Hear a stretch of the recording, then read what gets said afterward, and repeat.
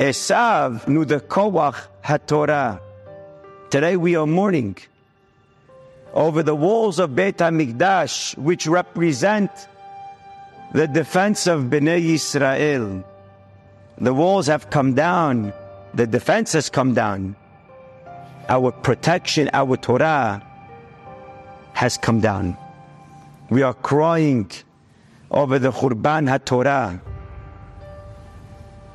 which caused the Khurban Beit HaMikdash.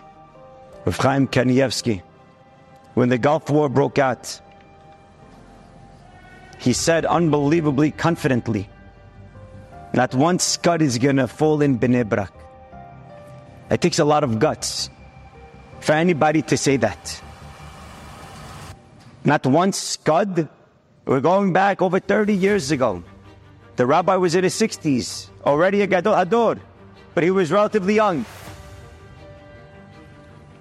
Rabbi, you sure not one scud is going to fall in Bnei Brak? Boys were ready to fly back to America. They went to Rav Shach, the Gadol Hador, Rosh Yeshiva Panovich. They said, Rabbi, our mommies want us back home.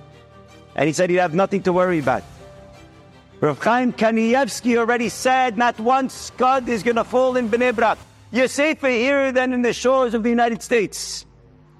And sure enough, not even one scud landed in Bnei Brak. When you have the koach haTorah, you think Esav could do anything to you? Esav has nothing on us.